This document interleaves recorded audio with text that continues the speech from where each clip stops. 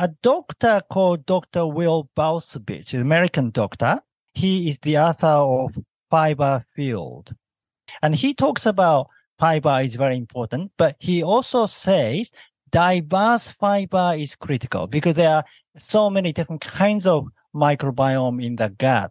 And then each bacteria needs a different kind of fiber. So by providing more diverse fiber, you can help different kinds of bacteria in your gut. Yeah. And he says we need about 30 different kinds of fiber a week, which is a lot because if we think of fiber, we think of vegetables. But, how many vegetables do you eat regularly? Yeah. Maybe, 10. Yeah. But 30 is quite difficult to find only from vegetables. But there is this system in Japan called Mago wa Yasashii.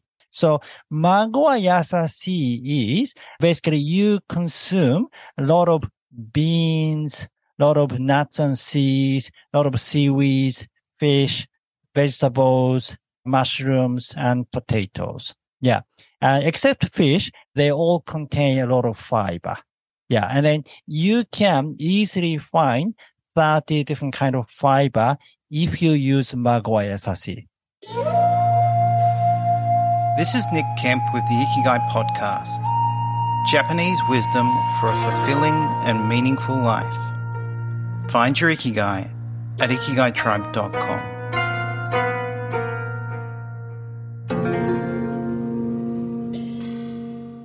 Hey, it's Nick Kemp here with the Ikigai podcast, and on this episode, I welcome back author and sustainable life coach Sachiaki Takamiya.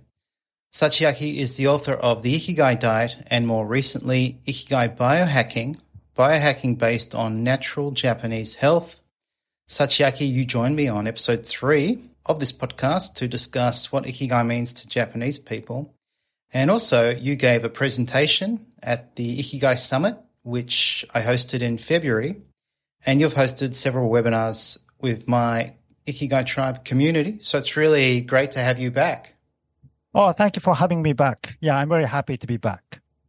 Me too. And I thought the Ikigai Summit was a great success, and you participated also in the panel discussion, and you actually also helped me doing some interpretation when we had Professor Akihiro Hasegawa. So thank you for everything that you've done for me. I really appreciate it.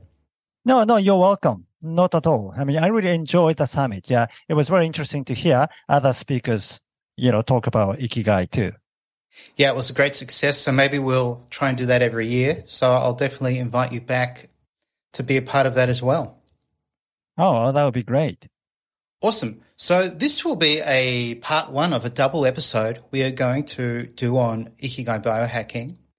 And yeah, I'm really enjoying your book and learning a lot. So we should mention that you live in Shiga Prefecture, which is one of the longest lived prefectures in Japan, and you lead this traditional Japanese natural lifestyle that you wrote about in your previous book, but also in your new book.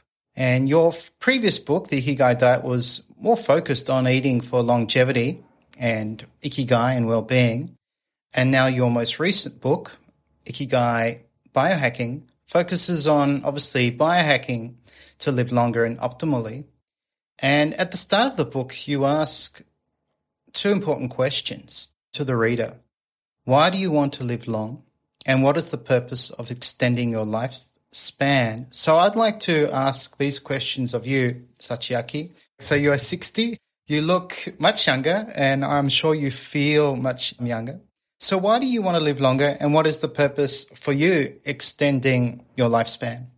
Well, first of all, I'm not interested in extending my lifespan. I'm happy with the present lifespan we have as a humanity, which is somewhere between 100 and 120. Yeah. So the longest person who has lived, before was 121, I think a French woman. And now I think there's a Brazilian man or someone who's reached 121 or something. So we know that humans are capable of living up to 120, around that sort of age. So I'm happy to stay within this kind of a natural capacity we have. But I want to stay healthy. I want to stay sick free and be active and, to be able to continue doing what I am doing now at the age of 100 and 110 and so on. Yeah. So I am not interested in extending my lifespan to 150 or 200 years old or so much. Yeah. Because the purpose of staying sick free until 120 is I want to complete my mission in life. Yeah. And I kind of started late. I've been a sort of a student for a long time in my life, in a way. I mean, not a literal sense of a student, but I have not accomplished what I wanted to do enough in the last 60 years. I think some people are lucky enough to be established early on, so they maybe fulfilled their mission by the time they are 40 or 50 and so on. But in my case, my life is kind of starting now. I'm kind of having those 2 books out. And so I'm sure in the future, in the next few years, I'll be speaking worldwide, maybe, giving talks or writing more books. And maybe I can spread the Ikigai diet and Ikigai biohacking. So this contribution kind of begin now. So having extra 60 years is very helpful for me. Yeah. So that's the main purpose. And I want to stay sick free and stay energetic to be able to continue my work. Yeah. And why 120? Well, maybe 100 is enough for me too. If I can live another 40 years, that's fine with me. But just because we're capable of living up to 120, why not? It's just something I want to challenge. All this resonates with me. Like you, I feel my life has only just begun in some ways. I think the work I do now is my personal mission, and I really only started a few years ago. So life started at 50 for me. So I understand that perspective, and to have this personal mission that's intrinsically motivating and meaningful and something you'd happily do for another 20, 30, 40 years, I can relate to. And as you touched on, this idea of living sick-free to 90, 100, maybe even 110, I really think makes sense. And that's the strong message in your book. And I think it highlights an important issue today that many people in their later years, they need medication, they have mobility issues, and probably struggle to enjoy daily life. This was certainly the case with my father, and I think the last 5 years he had quite a few health problems, needed medication, and had mobility issues to the point where he actually fell over twice and broke both his hips. Oh, really? And that really impacted his later years.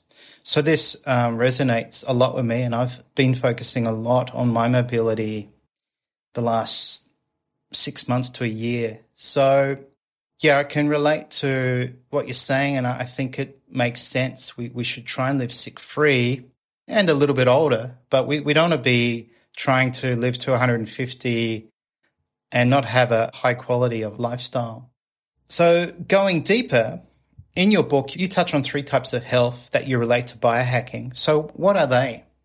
Yeah. So these are personal health and planetary health and spiritual health. Right. So one difference between Ikigai biohacking and regular biohacking is that we kind of include the spiritual aspect of our life. Yeah. So when you start thinking about spiritual aspect, the death is not the end of everything.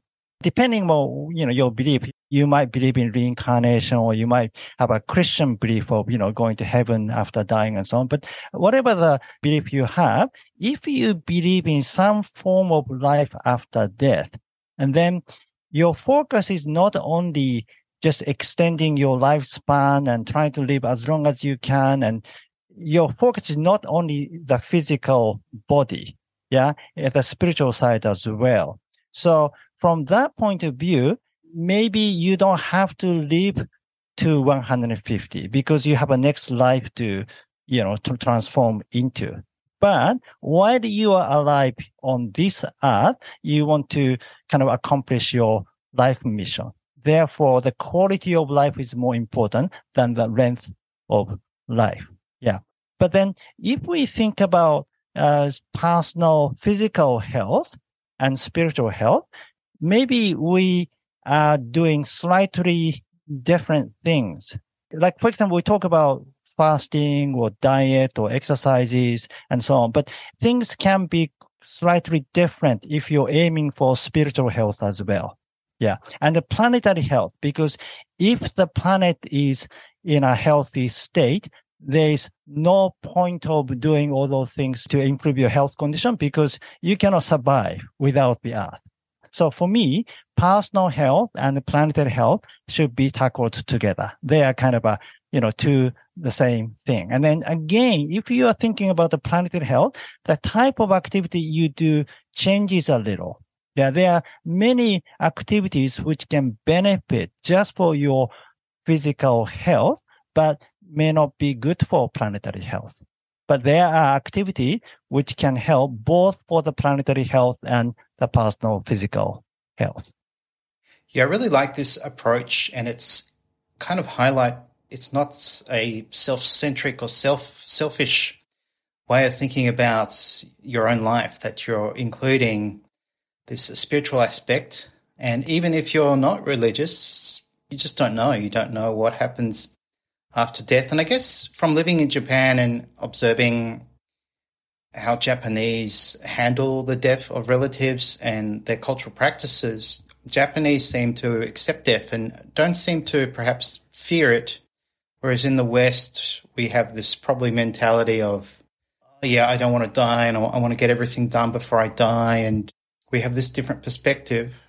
And then this idea of planetary health, I think is really important. And we obviously can relate that to, our connection with nature and how we treat nature and look for sustainable ways that you discuss for exercise, diet and lifestyle. And another thing that came to mind is, I think when we talk about biohacking, you have this image of people doing all these tests and tracking their blood and buying the latest technology to make sure they're not aging or improving their overall health. And it can become quite expensive. And I think what you're offering is very affordable.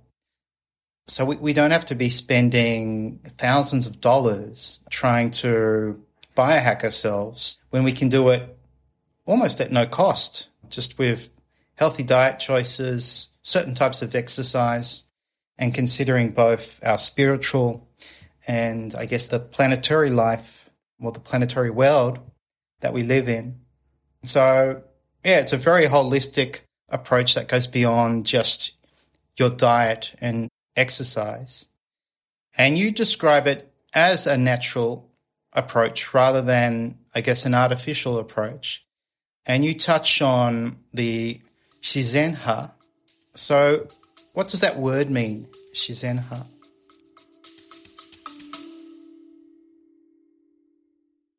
Hey there, Nick Kemp here, and I wanted to touch base and let you know about my new course, the Find Your Ikigai course. Developed in consultation with Japan's leading Ikigai researchers, the Find Your Ikigai course is the only culturally accurate and evidence-based practical guide to the Ikigai concept. If you are interested in learning more about the Find Your Ikigai course, please visit ikigaitribe.com. Now back to the episode.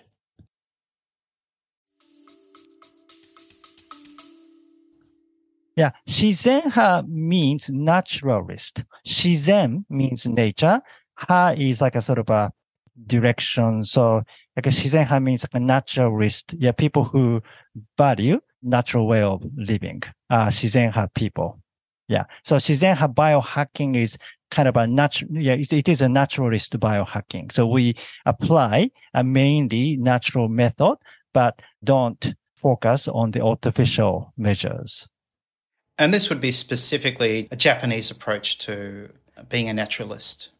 I think there are naturalists in other countries too. Yeah. But shizenha is a sort of Japanese word, and there are naturalists in Japan too. And then, so I'm kind of modeling those Japanese naturalists for this biohacking. And because they are the successors of centenarians in Japan, so they pretty much lead similar lifestyle to the Japanese centenarians.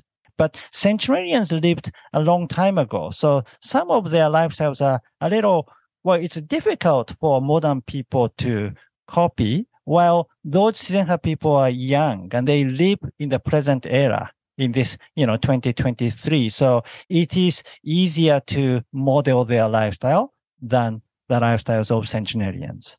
That makes sense. And so one of the things you mentioned earlier, and a strong theme in your book, is intermittent fasting. And a lot of people now practice this for the various health benefits. I do as well at the moment. So I usually skip breakfast and don't eat until after midday. And you write that intermittent fasting is one of the most effective ways to activate autophagy, which is considered to stop or slow down the aging process. So what is autophagy and why is it important? Right. So autophagy is a kind of a function, like a cellular kind of function to regenerate or repair itself. Autophagy means self-eating. It basically eats the kind of decayed cell to renew. And then we all have this function when you are young, but once we get old, this function deteriorates, and then we need to constantly activate this function to sustain this mechanism. Yeah. And then this was actually, the autophagy itself was not discovered, but the function of the autophagy was made famous by a Japanese scholar called Yoshinori Osumi, who won the Nobel Prize in 2016 in the field of physiology and medicine. And then it became very famous worldwide. And it is one of the key words in the field of longevity. Yeah, health and longevity. Yeah, autophagy. Once you can activate autophagy, you can slow down aging a lot. That's what it is said. I see. So it almost sounds like this process of recycling damaged cells or optimizing damaged cells so they can be used to help other cells grow or activate. Yeah, that's interesting. And I'm not surprised a Japanese researcher discovered that. Japanese do love to research. And so the type of fasting you practice, you call hare and care intermittent fasting. Yeah. So would you like to explain what that is? Yeah. So hare and care intermittent fasting is the fasting that I practice. So I practice fasting only during the week, which is 5 days a week. But on the weekend, I take a break. I just eat 3 meals a day. So I don't do fasting. Yeah. So this comes from the concept from hare. It's a Japanese concept. Hare means festivals or celebrations or kind of a not a usual time, like a special time, while care is a usual time.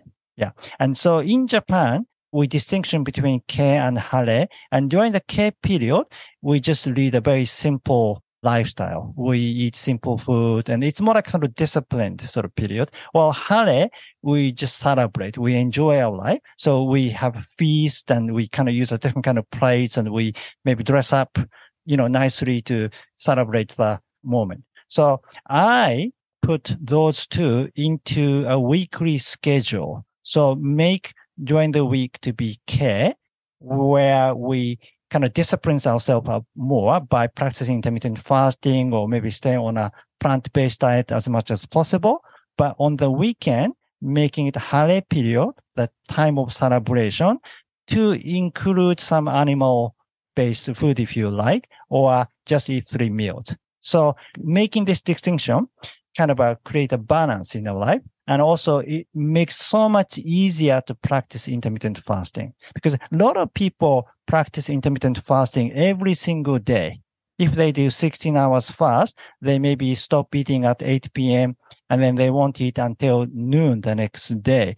But if you do that every single day, that means after 8, you cannot eat anything, not even snacks, and you cannot drink anything either. I mean, not alcohol. Yeah. You can only drink water or black coffee or something, but not alcohol or even fruit juice. Yeah. Which is quite difficult. You have to do it every single day. But if you have the weekend to make an exception, then maybe you can drink wine late at night on the weekend. Yeah. Sounds good. Yeah, actually, I noted how you also discussed the social benefit of doing that. So on the weekends, I think sometimes you make pancakes for your son and have breakfast together. And that's obviously a special time. And you're probably talking to your son and engaging in, important conversations or just fun conversations. So I like that idea. And I also like the terminology. I think in the West, when people talk about this, they call them cheat days, almost hinting that it's something negative or something bad when you take a cheat day and you kind of overdo it and almost eat anything and go crazy. But this is a more kind of civilized, common sense approach. Like on the weekend, just enjoy yourself, have 3 meals a day, maybe have a drink here and there, and you can also enjoy that social aspect. So I might embrace this because it's a bit hard now with my family because my wife works weekends and my son is out and about, or sometimes he doesn't want to have breakfast, but I can still go out with my friends or do other things. So this is a really positive approach. And would you like to also touch on the benefits of this type of fasting, where you're fasting 5 days a week, but you're also allowing yourself to eat a little bit more and maybe drink 2 days a week? Yeah. So I already mentioned about autophagy, the cellular recycling function. It is very critical, but we also have something called mTOR, which is the opposite of autophagy. mTOR is kind of responsible for growth. Yeah. So not everybody should activate autophagy. For example, children needs to activate mTOR, or children or any people who are growing. That includes some young people, young athletes who need the kind of a growing power. Then they need to activate mTOR too. Yeah. And usually for older people, like people who are over 50, need to start thinking about longevity. And autophagy helps tremendously for our longevity. Yeah. Therefore, a lot of people who are over 50 need to activate autophagy a lot. Yeah. But not constantly. So there are some period when autophagy needs to be activated, but there are some periods that mTOR need to be activated too. The balance is important. And then the person called James Clement, who is the author of the book called The Switch, he talks about this kind of a cycling of autophagy activating period and mTOR activating period. And he says about 66% of the time should be autophagy activating period and 34% is mTOR activating period. Yeah. And then there's another person called Dr. Mindy Peltz, who has a YouTube channel specialized on fasting. She gives tons of videos on intermittent fasting, and she says 80% should be on autophagy and 20% should be on mTOR.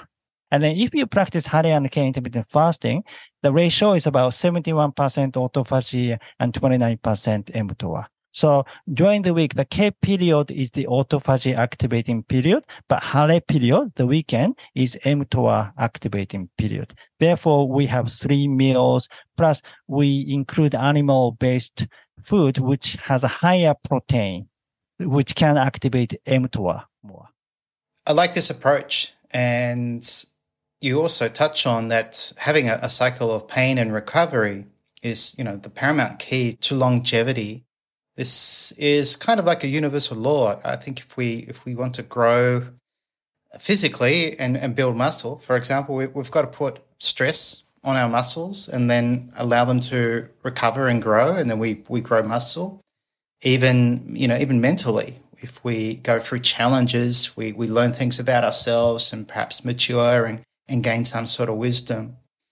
And I guess if we fast, that's the type of pain we have to handle the cravings and ignore them and get over that discomfort. So the old adage, no pain, no gain is true. And you do mention that in your book. So would you like to add anything to that idea of, why pain is helpful? Yeah, right. So There is a man called Yu Suzuki, the Japanese man, and he is the author of a book called Furochoju Method, which means method for immortality and longevity. Yeah, it is a bestseller book in Japan, and he went over 3,000 research data on longevity, and then he just found a commonality of it, which is to have this cycle of pain and recovery. So I think intermittent fasting has a pain and recovery cycle because during your fasting window, it is a pain period, but during your eating window, it is a recovery period. Yeah. But with Hare and Ken intermittent fasting, we are making another cycle during the week and the weekend. So during the week, the K period is more like a pain period, but the weekend, Hare period is the recovery period. Yeah. And then having this bigger recovery period makes a lot of difference. Because if you practice intermittent fasting every day, you have maybe 8 hours eating window, which is fine. But as I told you before, after 8 o'clock, you cannot drink anything and stuff like that. So you still are kind of a disciplined. Yeah. Yes. But having the weekend, it's much longer time to just relax and let go. So when you come back on Monday, you feel much more energized to do your practice. It's almost, it touches on that aspect of Ikigai when you have something to look forward to. So if you have certain foods you plan to eat or you decide to go out with friends on the weekend, you have that to look forward to, which kind of makes you feel good in the moment anyway. And yeah, we don't want to be eating meat or drinking in excess. And it's a very manageable, disciplined approach. And yeah, there are some people who kind of go to these extremes and somehow they can just follow a routine and be very strict about it. But one would think you're maybe missing out on certain benefits of letting yourself go and enjoying food you like and socializing over a meal. Yeah. And also for the animal-based food, by limiting the animal-based food only on the weekend, you can afford more expensive meat, such as, grass-fed beef or free-range chicken and so on. While if you eat meat every day, then you kind of look for sort of cheap option and so on. Then those are like factory farmed, meat. So by this system, you can choose a healthier animal product because you're eating less. Well, on that theme of healthy foods, you've identified some autophagy activating foods you recommend consuming, and you wrote about this in your book. So would you like to offer some examples and the benefits of eating them? So usually autophagy is activated by intermittent fasting or exercises or, deliberate heat exposure or cold exposure. But there are some foods which can activate autophagy too, which are foods like coffee, green tea, natto, miso, broccoli, olive oil, ginger, and there are quite a few of them. Yeah. And then among those, I think coffee and green teas are the most critical because you can consume them during your fasting window. Yeah. So when you practice intermittent fasting, only beverages you can drink are non-caloric beverages. So water or black coffee or green tea without putting any sugar or milk or anything. Yeah.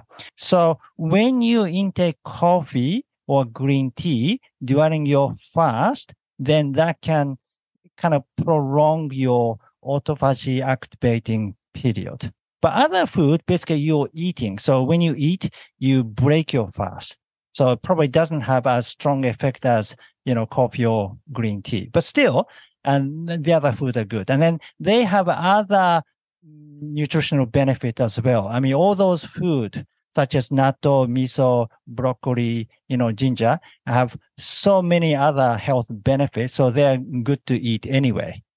Yes, I'm a big fan of miso. I generally drink that every day, and I kind of follow your rustic miso approach and have a lot of vegetables in my soup. So I was putting lentils and sweet potato and broccoli and cauliflower in my soup last night, which wouldn't be a typical miso soup, would it? So you can play around with your foods and make them, really interesting and tasty. So let's move on to the gut, and more specifically, the gut microbiome. And I have this memory when I went to Japan in the 90s, and I was living there. And one day at a supermarket, a Japanese friend asked me if I'd tried the probiotic bacteria drink, Yakult, and I said no. And then she started talking about healthy gut bacteria, and I was kind of confused. And my first reaction was, I don't want to drink it now because I just heard this word bacteria. And I think it's only been in the last decade or so that the West has caught on. It often seems that way. We're slow to some of these health benefits or understanding health. And now there are many books on this aspect of health. But in Japan, the gut has always been regarded as a primal organ in Japanese natural health. So would you like to touch on that?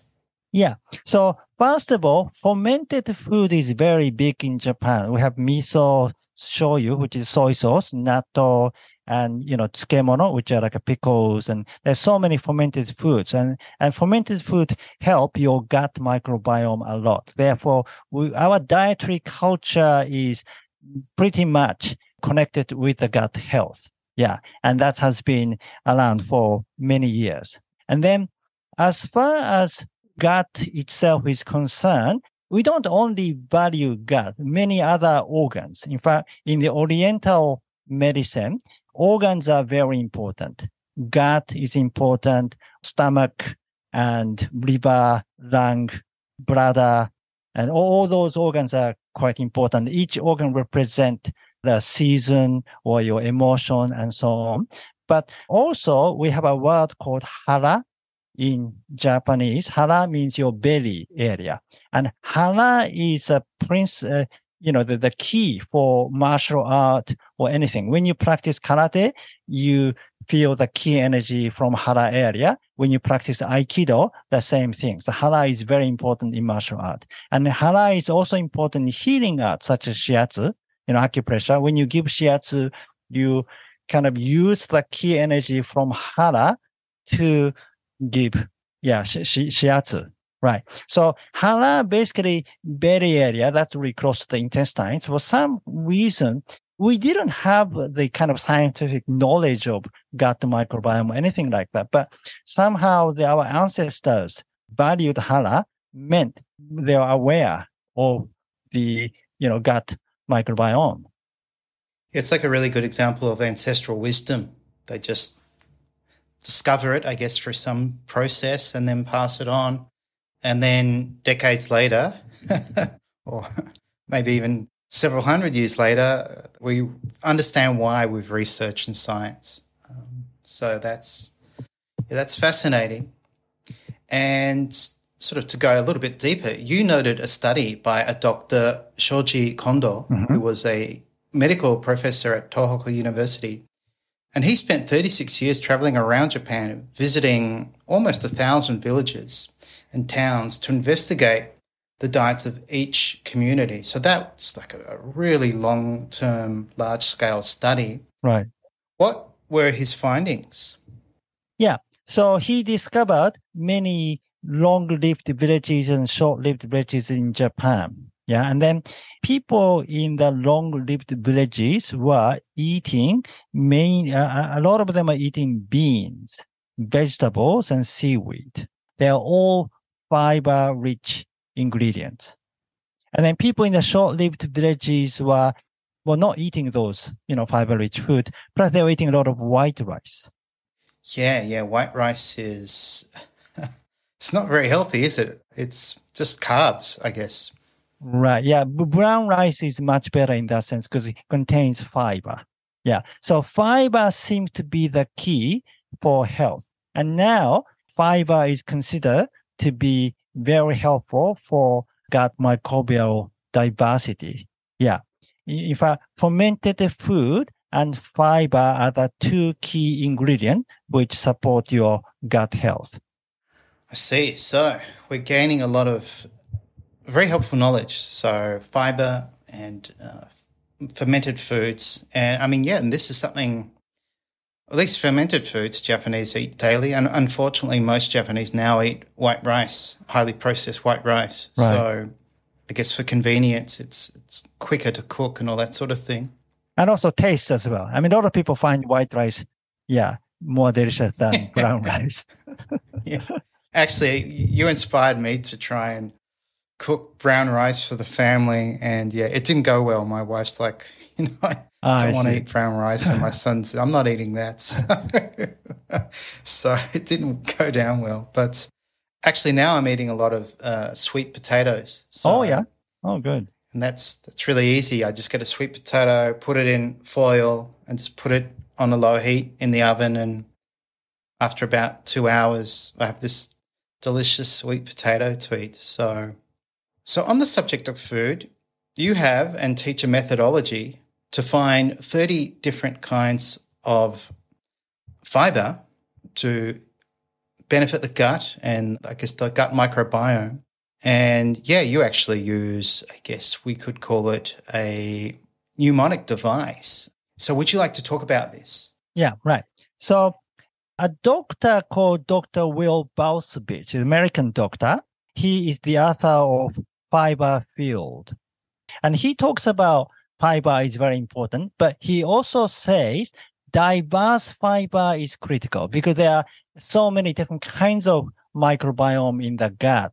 And then each bacteria needs a different kind of fiber. So by providing more diverse fiber, you can help different kinds of bacteria in your gut. Yeah. And he says we need about 30 different kinds of fiber a week, which is a lot because if we think of fiber, we think of vegetables. But, how many vegetables do you eat regularly?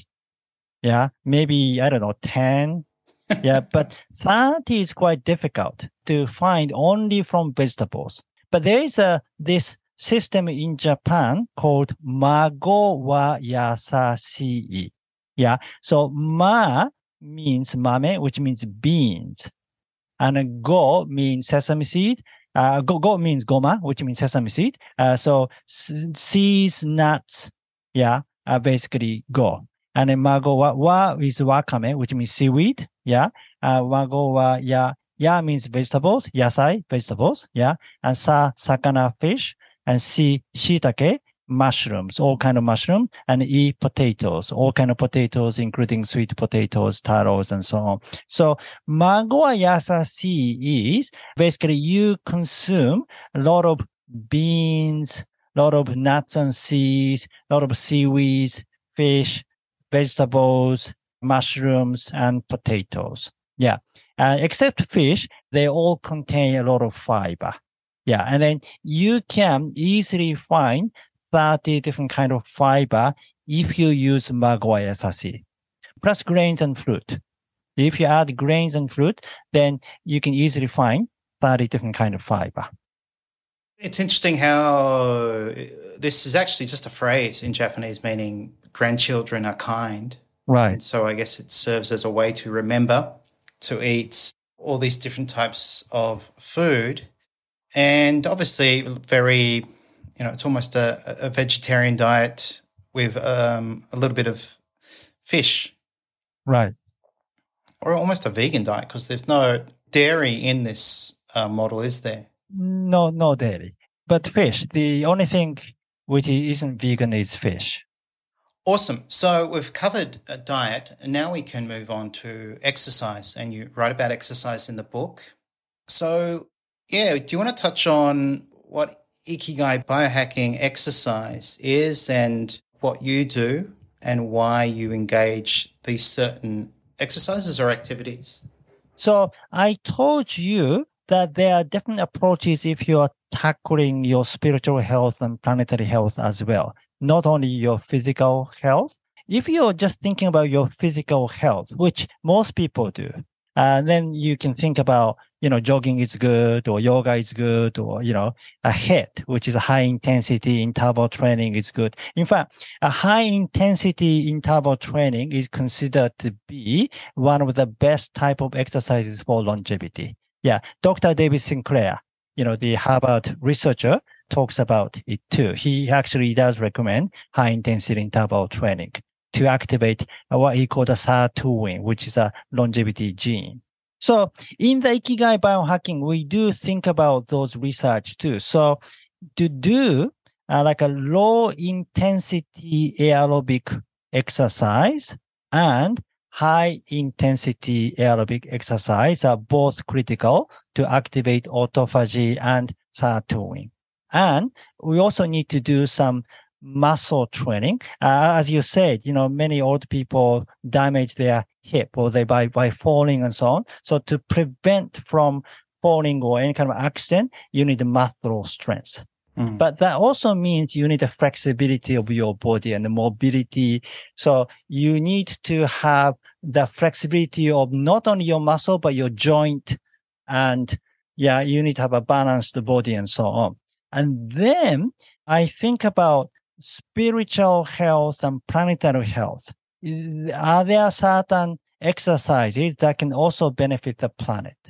So I recommend exercises outdoor, doing something in nature, which will connect you with a natural rhythm and natural kingdom, which will help you become aware of the environment and the planet Earth and everything. So, for example, hiking, mountain hiking is very good because you spend a lot of time in the mountain, in the forest. And we have a word called shinrin-yoku in Japanese, which means forest bathing.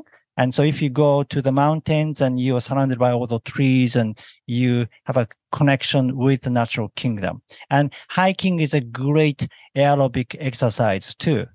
So instead of maybe doing a treadmill or aerobike in the gym, maybe you can go outdoor and do your jogging or walking, Nordic walking or hiking. Yeah.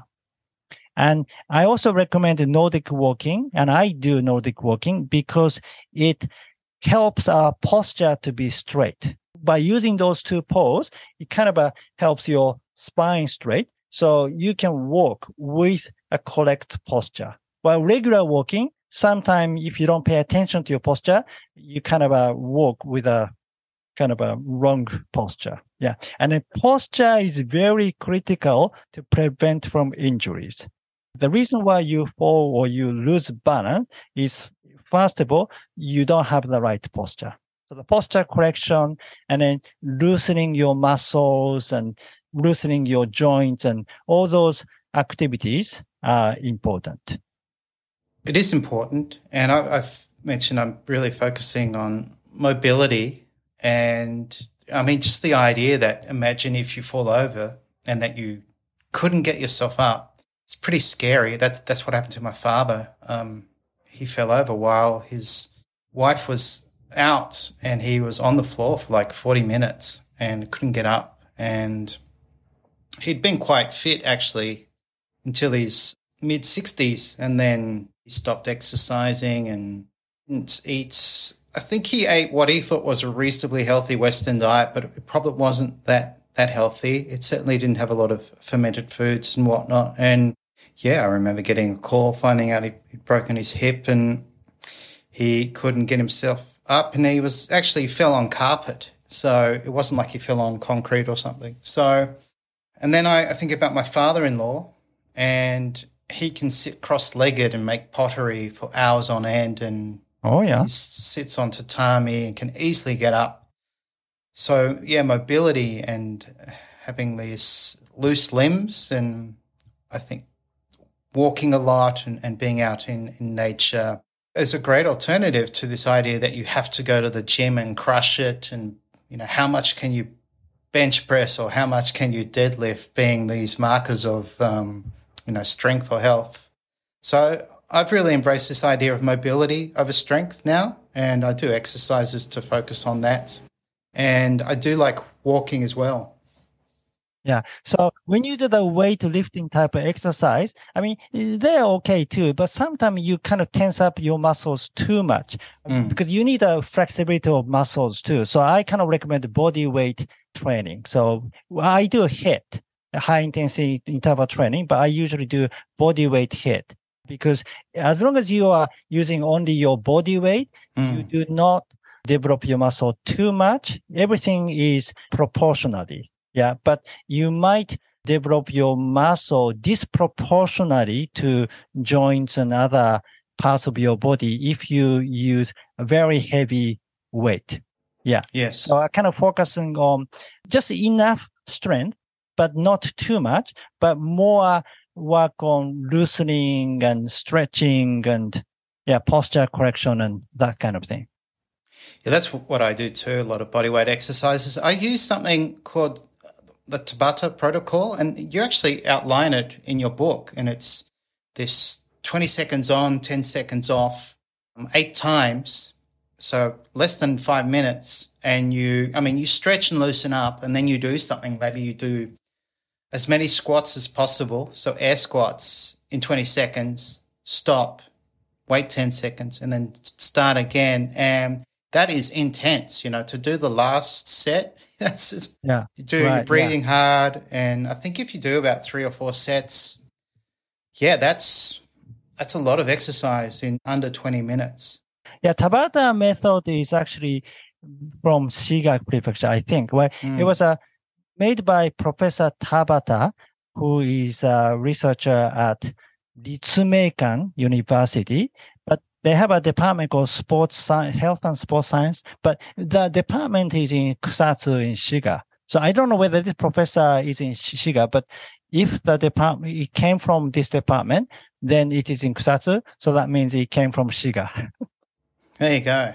Yeah, and it's interesting because the claim is if you do this exercise, it's sort of the equivalent of doing moderate aerobic exercise over 40 minutes or something. So it's a great way to do exercise if you're short on time. So I almost do that every day. So it's really a great way to exercise. Yeah.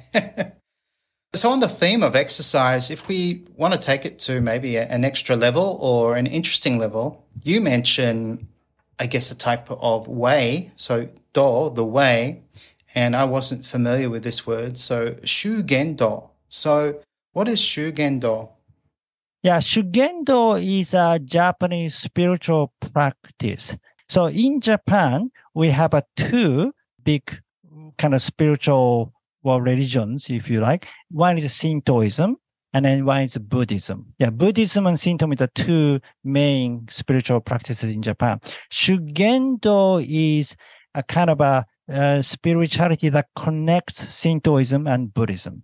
So the Shugendo practitioners lived in the mountains, and they didn't really come to the village. They stayed in the mountains, but they, for somehow, were practicing both Shintoism and Buddhism. So they have a lot of mixture of the both.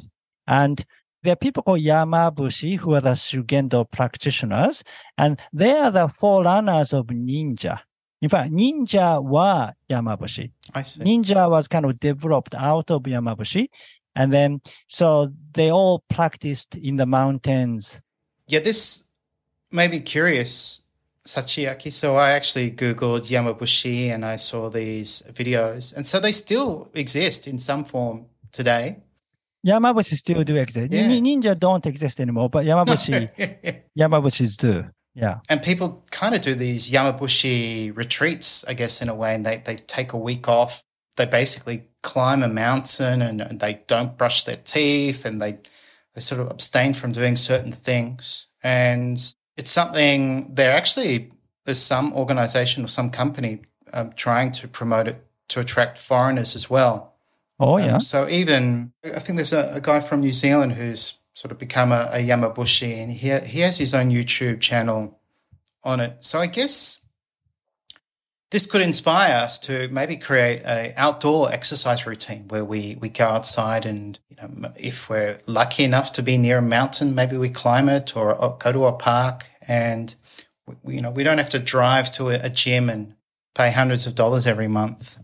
We can do these exercises outside and connect to nature. So it's all very fascinating, and we'll continue this discussion on biohacking in the next episode, and we'll discuss mental exercises, digital fasting, and biohacking with nature and bioharmonizing with your soul. So we've got that to look forward to in the next episode. So thank you for sharing all this wisdom and insight, and I highly recommend people buy your book. And so the title of the book is Ikigai Biohacking based on Japanese natural health. Yeah, thank you for having me in this podcast. Yeah, I really enjoyed talking with you today. Yeah, and I actually was thinking, I can't wait to go to Japan, hopefully this year or next year, and we'll obviously meet and probably meet on a weekend, and we can enjoy 3 meals and a bit of alcohol. Yeah, and then we can go mountain hiking and awesome, all those things. Yeah, because in the Kinki region there are a lot of mountains where Shugendo flourished in the past. I mean, so now there's a few Yamabushi left, but it's not as big as in the past. So all those mountains are, nobody's there now. But like 100 or 200 years ago, then all those Shugendo practitioners were living on those mountains. And there are many those mountains in Kinki region. All right. Well, that's something to look forward to. So thank you again, Sachiaki, and I'll be speaking to you soon for the second part of this episode. Right. Yeah. See you next week. Okay. Thank you. This episode was brought to you by the Find Your Ikigai course. Developed in consultation with Japan's leading Ikigai researchers, the Find Your Ikigai course is the only culturally accurate and evidence-based practical guide to the Ikigai concept. To learn more about the Find Your Ikigai course, please visit ikigaitribe.com.